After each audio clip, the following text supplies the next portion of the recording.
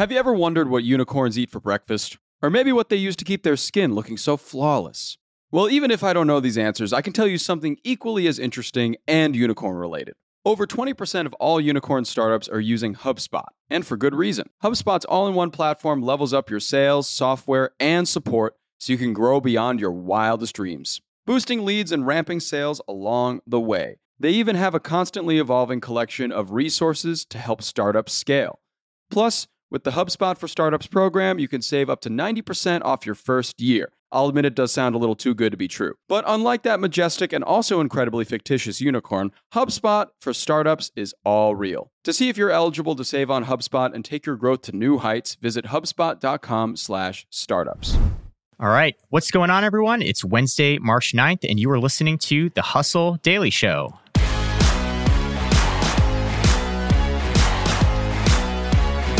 I'm Zachary Crockett. I'm here with Rob Litters. What's going on, Zach? And joining us today is Senior Trends Analyst Julia Jenks. Julia, welcome to the show. Hey, guys. Thanks for having me. For those of you who don't know Julia, when she's not beekeeping, she's spending pretty much every day exploring emerging market trends. She's dug into everything from peer-to-peer insurance to construction tech. And today, we're going to go deep on the trend of people getting paid their salary in crypto. So this may seem like kind of a niche thing right now, but Julia sees an interesting future here. So we are going to talk through what's driving this, how it works, and how it could potentially play into what's going on in Russia's economy right now. But before we get into all that, let's do a quick rundown of the news. So obviously, the big thing on everyone's mind is that the Biden administration just announced a ban on oil imports from Russia yesterday. It's the latest bid to put some economic pressure on Russia and crimp its invasion efforts in Ukraine. And the U.S. imported around 245 million barrels of gasoline and crude oil from Russia last year. That's about 7% of our overall imports of oil. Most policymakers have lauded this as the right thing to do, but it's going to come at a cost for U.S. consumers. The average price for a gallon of gasoline is now at a record high of $4.17. That's up 55 cents just since last week. And we should note here that it's going to be a lot harder for European countries to follow the U.S.'s lead on this. Europe gets about a quarter of its gas from Russia. That's $285 million in trade every day. So if and when they do boycott Russian oil, shutting off that valve is going to be a bit trickier. Also at a record high, the price of nickel. The metal skyrocketed to over $100,000 a metric ton on Tuesday, largely due to supply fears related to Russian sanctions. Russia is the third largest producer of nickel in the world, and it accounts for about 10% of the entire nickel market. Zinc, tin, and aluminum also hit record prices in a market that investors say is largely driven by fear and not fundamentals. And a little good news, at least for one company, Lego revenue jumped 27% in 2021 to a little over $8 billion US. The company attributes that leap to a boom in e-commerce sales, but also to its transgenerational appeal. The Lego Group estimates that there are more than 40,000 adult Lego fans. And of course, those folks have a lot more disposable income to spend on little plastic bricks. A study last year found that as an investment, Lego sets have seen an average annual return of at least 10 to 11% over the past 30 years. That is a faster and stronger rate of return than stocks, bonds, or gold. All right, that's going to do it for the news. Let's move into our big story. So in recent times, the number of employees asking to be paid in crypto is increasing 10% every month. We've seen a lot of high-profile cases of people choosing to be paid in crypto instead of traditional fiat currencies. Julia, I'm wondering if you can set us up here with a little big-picture context. What is driving this trend? Yeah, that's right. As you mentioned, the demand from people asking to be paid in crypto is increasing every single month. As you mentioned as well, a number of high-profile individuals that includes the Miami mayor, Francis Suarez, as well as the NYC mayor, Eric Adams, who towards the end of last year and the beginning of this year announced that they were going to be receiving either their full or a portion of their salary in crypto. This is following a trend that started way back in 2020, actually, when a number of NFL players got their salaries paid in digital currency, and several sports clubs also announced that they would be providing the option of offering crypto as a means of payment. What's interesting is that if you look at Google Trends, and if you look at the relative Google search interest in the term crypto salary, that is reaching an all-time high this month. Not only that, but VC funding in this crypto payroll space is seeing exponential growth. At Trends, we looked at some of the top contenders in the space. We actually only looked at 4, and those 4 have cumulatively in the last year attracted almost $1 billion in VC funding. Wow. Those are some big numbers. Yeah, that's insane. I feel like crypto has just been getting so much venture capital over the last year. Julia, do these different players that are getting so much funding have like differentiators between them? Like, are they kind of doing different things for crypto payroll? Essentially, a lot of them are doing similar things. They're really geared towards international contractors. And I think one of the biggest trends driving this growth is obviously the fact that the world and the workforce is becoming a lot more remote and people are hiring teams internationally. And so specifically for international contractors, so I'm an international worker. I'm in South Africa working for a US company. And one of the interesting challenges that international contractors face is working within the SWIFT system. So as we know, SWIFT is the global messaging system that enables international bank transactions. So it's an interesting workaround, especially in this space around international payments. So I think that's something that's driving this trend. But essentially, a lot of these players are doing similar things. A lot of them are existing payroll solutions that are adding crypto to their offering, and some are dedicated crypto payroll solutions. So when we talk about getting paid in crypto, how exactly does this process work? It may seem like kind of convoluted to people who just get a paycheck deposited into their bank account every month. Yeah, that's exactly right. So there's an interesting legal question there, because even in countries where Bitcoin itself is legal, it may not necessarily be legal to pay employees directly in Bitcoin. So that includes countries like the US and Canada, which require wage payments to be paid in fiat currency. So because of this, how these crypto payroll platforms kind of get around this is that they offer base pay in fiat currency, and then they offer a partner service. So they provide streamlined options for employees to convert their local currency into the crypto of their choosing. So what will happen, for example, is that contractors will receive pay in their local currency in their balance. So one of the companies that's doing this is called Deal. So for example, the employer will pay in fiat currency to this Deal platform, and the employee will get a Deal balance. And what they can do is withdraw through Deal's Coinbase integration. And the funds are directly converted into their chosen crypto, and then they arrive in their Coinbase account within minutes. Hey, everybody, let me tell you about this great podcast that's available right now. Creator Science, hosted by Jay Klaus, is brought to you by the HubSpot Podcast Network, which is the audio destination for business professionals. Creator Science goes behind the scenes with today's top creators. Through narrative interviews, Jay Klaus explores how creators like Tim Urban, James Clear, Tori Dunlap, and Cody Sanchez are building their audiences today. And by learning how these creators make a living with their art and creativity, Creator Science can help you gain tools and confidence to do exactly the same. I was actually listening to an episode recently where Jay had on Dr. K, who is a Harvard psychiatrist. And Dr. K helps a lot of creators with performance, burnout, and dealing with a lot of negative feedback online. It's a great hour of conversation with Dr. K, where Dr. K really breaks down what it means to be a creator today and the burnout that a lot of creators do experience and what to do when you get that burnout, because you will. And you can listen to Creator Science wherever you get your podcasts, and I definitely suggest it. Listen to Creator Science wherever you get your podcasts. Interesting. Yeah, that's super interesting, because the first question that I had for this was, okay, so crypto fluctuates so wildly, like your salary still definitely has to be pegged to fiat currency, right? Wherever you might be working or however your job is arranged. So it kind of has to be this subsequent transfer to get people paid in crypto, right?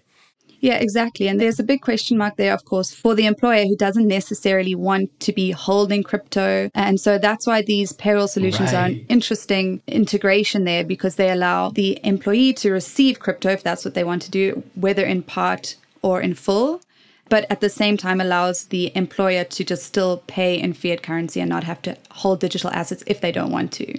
Yeah, I mean, this may seem like a naive question, but a lot of crypto investors are all about holding. And obviously, you need cash on hand to pay for your rent and food and, immediate needs. So I'm wondering how people who take advantage of being paid in crypto, are able to strike a balance between paying for their media needs and stockpiling their crypto payroll? Well, firstly, there's the option to take just a portion of your salary in crypto. So that's one way I think that people are not necessarily taking 100%, although I think it was the Miami mayor who did say that he would be taking 100% of his salary in crypto.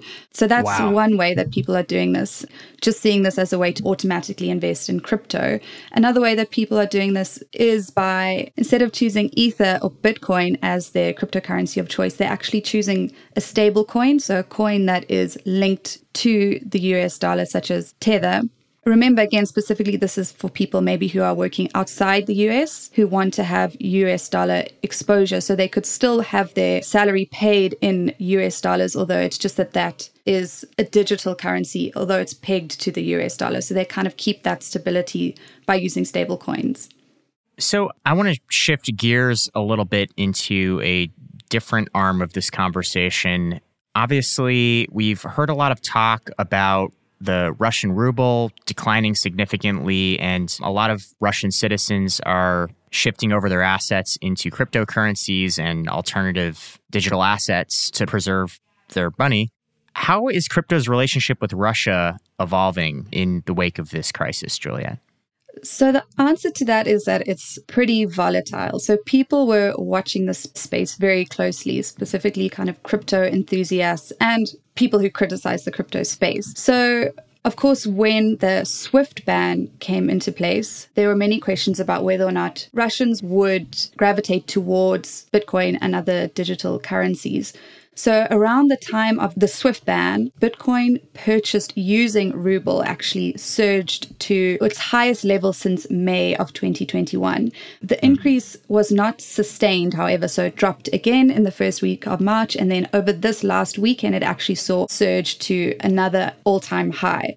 It's been an interesting and volatile 2 weeks. It's worth noting, though, that the trading volume from Russia only accounts for a fraction of total trading volume of Bitcoin globally. It's not even 1%. But as I mentioned, there was a lot of questions around what was causing the surge. So there's one camp of people who are saying this is the ultra wealthy sanctioned Russians. The ones who started the war are using Bitcoin to sidestep sanctions because they want to move their money around or need money to continue waging this war. The second camp is, well, no, this is actually regular people in Russia and Ukraine who are piling into Bitcoin to sidestep sanctions because they need money to live or because they want to preserve their wealth. And then there's actually another camp which has had less publicity, which is that the Russian trading volumes, they've actually been relatively small so far, as much as they have spiked, which suggests that the price action is more due to investors positioning for an expected uptick in demand from Russia, as opposed to the Russian demand itself. In my opinion, the most likely answer is that it's a combination of regular people in Russia and investors positioning for an uptick in Russian demand. So, Julia, you mentioned it's a combination of 2 and 3. Is there any evidence that it's not the ultra wealthy Russians that are moving crypto around their accounts? The best evidence we have is firstly that regulated exchanges, so Binance and Coinbase and all the ones that we've heard of, have frozen the accounts of sanctioned individuals. Technically, these people could still trade underground, but it would be very difficult for them to do this undetected. There's a lot of liquidity issues when it comes to these more kind of underground platforms, which are generally peer-to-peer trading platforms. So that's kind of the biggest indicator that we have that it's probably not these kind of ultra wealthy Russians. What is interesting is the fact that Ukraine last week appealed to regulated crypto exchanges to block all Russians from trading, similar to what SWIFT is hoping to achieve. But interestingly, they all have refused to do that, mainly on the grounds that they're not legally required to do that. So that's a fascinating thread. There's a bigger question there around the philosophy of regulating something that was really meant to be decentralized. So I think there'll be a larger conversation there around what would happen if these regulated exchanges were required legally to ban everyday Russians from using the platform. So it's an interesting debate that I think we'll see in the future. Yeah, and of course, just to further complicate this whole debate, Ukraine has also raised more than $50 million in digital assets, Ethereum, Bitcoin, NFTs, to support their defense efforts. What I find interesting is that Ukraine has always been at the forefront of digital currency. We wrote recently about the US looking at doing a national digital currency. And I think the Ukraine, if I'm not mistaken, was one of the very first countries to introduce a national digital currency. So to see them then appeal for donations in crypto and really leverage crypto and digital assets has been interesting to watch. It's fascinating to see how it's going to play out and how it is playing out really for the first time in a real kind of use case. Of course, there's been hype around NFTs and all sorts of other niche spaces, but this is the first kind of real use case where we'll see not just one application like NFTs, but a whole alternative financial system and how it will work. And of course, there's always going to be pros and cons. As I mentioned, there's going to be people who say Bitcoin allows sanctioned individuals to kind of work around those sanctions.